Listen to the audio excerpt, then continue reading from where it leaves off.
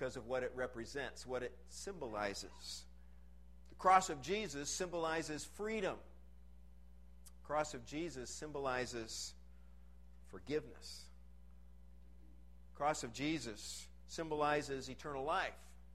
Eternal life gained for us when he gave his life on such a cruel instrument of torture.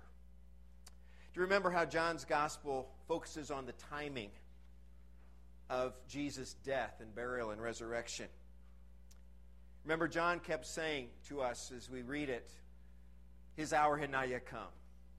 Or the time was not yet. It wasn't right, so delay. So something else happened. But then in John 12, Jesus says this. He says, now is the time for judgment on this world. Now the prince of this world will be driven out. Now, he says in John 12, my heart is troubled. And what shall I say? Father, save me from this hour? No, it was for this very reason I came to this hour. Father, glorify your name. And that's where John tells us, as we saw last week, that God did glorify. God even spoke from heaven. He says, I have glorified it, and I will glorify it again. And from that moment, Jesus moves steadily and quickly towards the cross. In that same chapter, John 12, he says, but I, when I am lifted up from the earth, I will draw all men to myself. When I first read that, I thought, if we lift up Christ, everybody's going to be drawn to Christ. That's not what he's saying only, because John clarifies. He wants to make sure we understand. He says, he said this so that he could show us the kind of death that he was going to have. He wanted to let us know that he was going to die by being lifted up onto a cruel cross. Now is the time. Everything that we have learned in this story up to this point is going to culminate and climax in this event, the death, burial, and resurrection of Jesus Christ. Everything points up to this week that happened 2,000 years ago now. We call it Passion Week, the week of Jesus' suffering and death. God's timing was perfect from the creation right on through. He has been preparing for this day. And he knew even at the creation that one day someone would have to pay for the sins of all mankind. And that someone was going to be his son, Jesus. The Bible even says that Jesus was slain from the foundations of the earth. That is, that God knew from the very beginning that it would cost the life of his only begotten Son in order for us to spend eternity with God. So, Jesus' passion was no surprise to him. In fact, he says it is the very reason he came. Everything converged into one point in time so that Jesus could accomplish his Father's will to save all of us. Passion Week began with Jesus' triumphal entry into Jerusalem. People were crying out, Hosanna, God save us! But they had in mind a different kind of Messiah than Jesus was. They had in mind a military ruler that would conquer the Romans and drive them out, and Israel would become a power once again. But Jesus had a different idea of salvation. He had a different type of salvation in mind. And so he spent that whole week teaching in the temple courts, and day after day, Monday, Tuesday, Wednesday, Thursday, he's teaching the people the final things that he was able to try and communicate, because he knew that Passover was coming. When Passover came, then he was going to give his life on a cross. Thursday afternoon, he sent two of his disciples to go prepare a special room where he and his disciples could share in the Passover meal, actually one day early. It would be celebrated by everyone else the next evening. After they had slaughtered the Passover lambs and poured their blood out on the altar, then they would take the lambs home and they would roast them and they would have the Passover meal together. But Jesus and his disciples are a day early. John 13 describes how they gathered in the upper room to share the meal. And John tells us that Jesus began the evening by washing the dirty feet of his disciples, something that the most lowly slave should have done, but nobody thought to do it. Jesus, the master and teacher, got up and he washed their feet. And then he said, do you get the point? Do you get what I'm trying to say here? I'm setting an example for you that you are to serve one another. You're to wash each other's feet. You're to do whatever you can to serve one another. The Son of Man did not come be served, but to serve. Not only something like this, but to give his life as a ransom for many. The story, God's story, was building to a climax. The Passover meal was a beautiful feast, a symbolic meal which recreated the various elements of the Passover story. The story, of course, was about a time when God delivered his people out of Egypt, where they'd been slaves for 400 years, and so he sent Moses in, and remember there were 10 plagues, and then the 10th plague was the worst of them all. It was the death of the firstborn son in every household. And on the night of this Passover meal, the Jews were commanded to kill the Passover lamb, a lamb for each household, and they were to put the blood on the side posts and across the top of their door, so that as the death angel made his way through Egypt to slay the firstborn of every household, he would pass over their houses and spare their firstborn sons. At Jesus' Passover meal, there was no roasted lamb, because the lambs were going to be killed in the temple the very next day.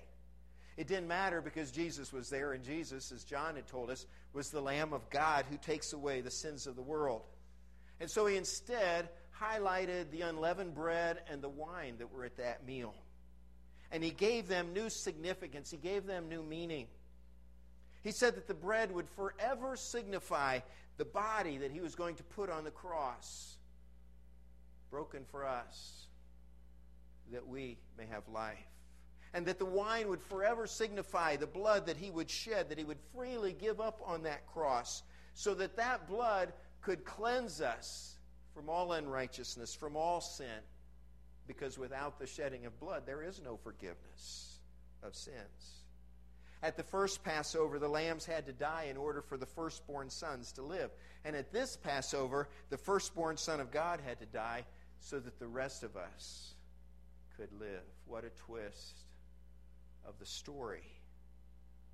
Crucifixion was created by the Romans as one of the worst, in fact, probably the worst instrument of execution man has ever devised. It was ghastly. It was difficult to even watch. The person who was executed in this way was put out in the most embarrassing, shameful way. Stripped naked, put on the cross, left there to die for however long that took. They would be nailed to the boards through their wrists, through their feet, and they would be left there for as long as they could last. Some guys lasted for a few hours, some lasted for a day or two. There are a few examples from history where somebody lasted almost a week before they finally expired on that cross. Matthew 26 and 27 give us the details of that gruesome Friday. So I want you to turn with that, if you have a Bible, Matthew 26, and let's just read some of these passages together. I'll just kind of skip through here so that you can see what was happening here. First of all, Matthew 26, starting with verse 59. When Jesus is arrested, he's first taken to the Sanhedrin, the Jewish ruling council, for the first of several very unjust trials. The chief priests and the whole Sanhedrin were looking for false evidence against Jesus so they could put him to death. But they did not find any, though many false witnesses came forward. Finally, two came forward and declared, "This fellow said, I am able to destroy the temple of God and rebuild it in 3 days." Then the high priest stood up and said to Jesus, "Are you not going to answer? What is this testimony that these men are bringing against you?" But Jesus remained silent. The high priest then said to him, "I charge you under oath by the living God. Tell us if you are the Christ, the Son of God." "Yes, it is as you say," Jesus replied. "But I say to all of you, in the future you will see the Son of Man sitting at the right hand of the Mighty One and coming on the clouds of heaven." Then the high priest tore his clothes and said, "He has spoken blasphemy. Why do we need any more witnesses? Look, now you have heard the testimony. What do you think?" "He is worthy of death," they answered. Then they spit in his face and struck him with their fists. Others slapped him and said, "Prophesy to us, Christ. Who hit you?" From the Sanhedrin, Jesus is taken to Pilate, Roman governor, because the Jews were not allowed to execute anyone. Pilate quickly figured out that Jesus should not be killed for the charges that they had against him, but he eventually bowed to their very intense political pressure and consented to him being crucified. He sentenced Jesus to death. He handed Jesus over to the Roman soldiers to beat him to within an inch of his life. Chapter 27, verse 27. Then the governor's soldiers took Jesus into the praetorium and gathered the whole company of soldiers around him. They stripped him and put a scarlet robe on him, and they twisted together a crown of thorns and set it on his head. They put a staff in his right hand, and they knelt in front of him and mocked him. "Hail, King of the Jews," they said. They spit on him, and they took the staff and they struck him on the head again and again. After they had mocked him, they took off the robe and put his own clothes on him. Then they led him away to crucify him. So now bruised, beaten nearly to death, Jesus was forced to carry the crossbeam up from Pilate's home to Golgotha, the place of execution. Continuing chapter 27. As they were going out, they met a man from Cyrene named Simon, and they forced him to carry the cross. They came to a place called Golgotha, which means the place of the skull. And there they mixed Jesus wine to drink, mixed with gall, but after tasting it, he refused to drink it. When they had crucified him, they divided up his clothes by casting lots. And sitting down, they kept watch over him there. Above him, his head, they placed the written charge against him. This is Jesus, the King of the Jews. Now, some people survived a whole day or more on a cross before finally dying because of the great loss that he had already experienced, because I think even more so the weight of the sins of the whole world that were upon him. Jesus died in about 6 hours. Continuing Matthew 27, verse 45. From the 6th hour until the 9th hour, darkness came over all the land. About the 9th hour, Jesus cried out in a loud voice, "Eloi, Eloi, lama sabachthani," which means, my God, why have you forsaken me?" And when some of those standing there heard this, they said, "He's calling Elijah." Immediately one of them ran and got a sponge. He filled it with wine vinegar, put it on a stick, and offered it to Jesus to drink. The rest said, "Now leave him alone. Let's see if Elijah comes to save him." And when Jesus had cried out again in a loud voice, he gave up his spirit. At that moment, the curtain of the temple was torn in two from top to bottom. The earth shook and the rocks split. The tombs broke open, and the bodies of many holy people who had died were raised to life. They came out of the tombs, and after Jesus' resurrection, they went into the holy city and appeared to many people. When the centurion and those with him who were guarding Jesus saw the earthquake and all that had happened, they were terrified. And they exclaimed, "Surely he was the Son of God." When the Son of God died, he cried out in a loud voice, and he gave up his spirit. Immediately the curtain of the temple was torn from top to bottom. The Holy of Holies was opened up. Access to God was freely given. The earth itself began to shake. Tombs broke open, and holy people that had died in days or weeks before that came back to life. Everything changed when Jesus died on that cross. Creation itself was disturbed. When the Roman centurion witnessed the blackened sky and the earthquake and saw how Jesus had died, this battle-hardened soldier got scared to death. And he said, "Surely this was the Son of God." This was the greatest hour of darkness the world has ever known.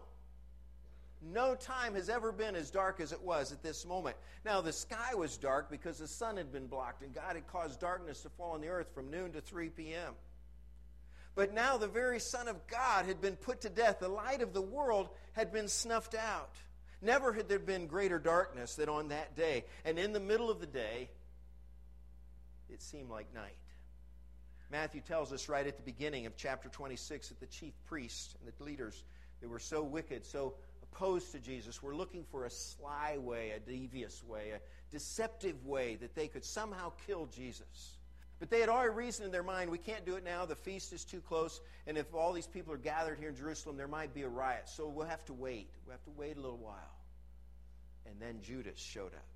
Judas, one of the disciples, came and he said, "I'll be willing to betray him. I'll tell you where he is. I'll bring you to him secretly if you pay me some money." And so they agreed. And so the plan went into place more quickly than they had anticipated. These wicked men loved the darkness. They sought out the darkness. They knew that that darkness would cover up their many sins. And that night when they came to arrest Jesus in the garden, he said to them, "This is your hour. You've come now because this is your hour, the hour of darkness." They had evil things in mind. They wanted the darkness to cover up their tracks. And to some degree, they were successful because most of the people didn't know what was going on. This was kind of private. It was off to the side. And even the next day, as Passover was beginning, as the lambs were being slain in the temple courts that afternoon, Jesus was outside dying on a cross. Most of the people didn't know it. Most of the people were gathered in the city, busy getting their lambs sacrificed and getting preparations made at their homes or at their friends' homes so that they could celebrate Passover together. And quietly out on the side, these evil men were killing the Son of God. The leaders conspired together to execute Jesus because their hearts were full of darkness.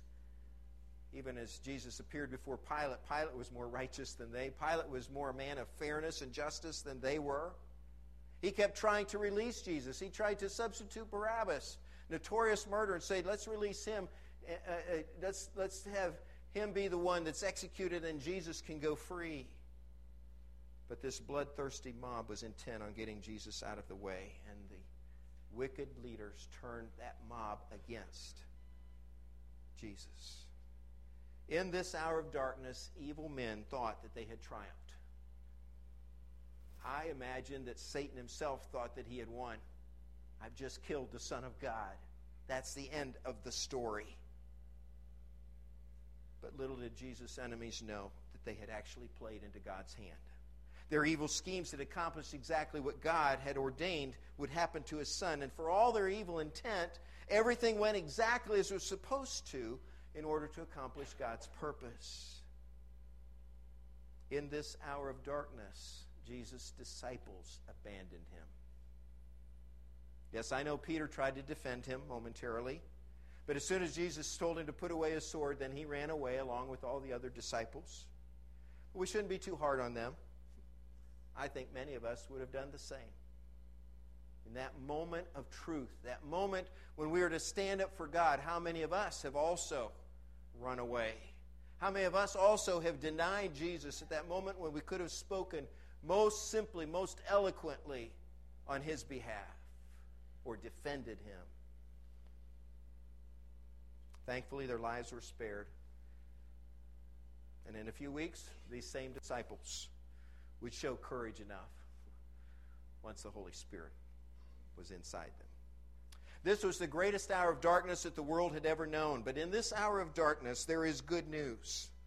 Good news because Jesus is giving his life for all the rest of us. It is gruesome, it is grotesque, it is the worst thing imaginable to look at. But this is the greatest moment in history because God is substituting the perfect sacrifice for us so that we can go free, so that we can be saved.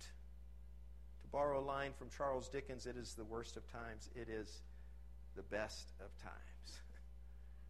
And as Jesus was suspended between heaven and earth, the best that God had to offer endured the worst that man could dish out.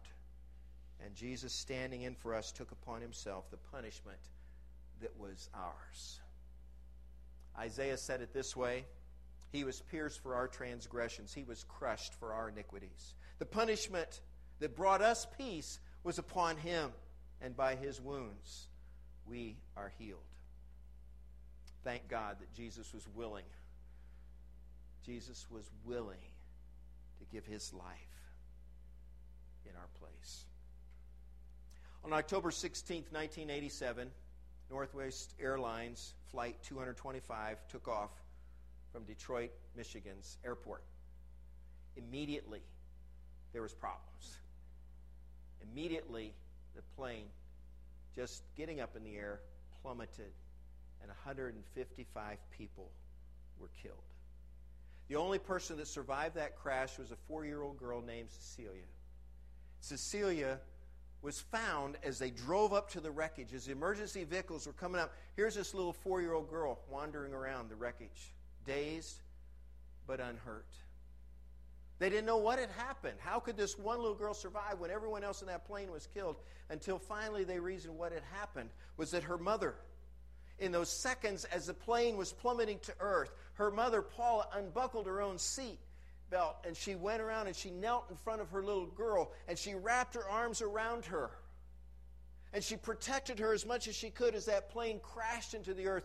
The mother took all of the pain, all of the destruction of that plane crash so that Cecilia could walk away free. That is what God has done for us. In His great love, Jesus wrapped His arms around us, and He took the fall. He took the pain. He took the sin. He took the judgment. He took the wrath of God upon Himself so that we would be protected and so we could walk away free. Will you receive God's love in Jesus? Will you receive what He's offering you today? It is free. It requires a commitment. It requires a decision. It requires you to put your faith and trust in Him. It requires you to be obedient to Christ and to live for Christ. But what an exchange. What a deal.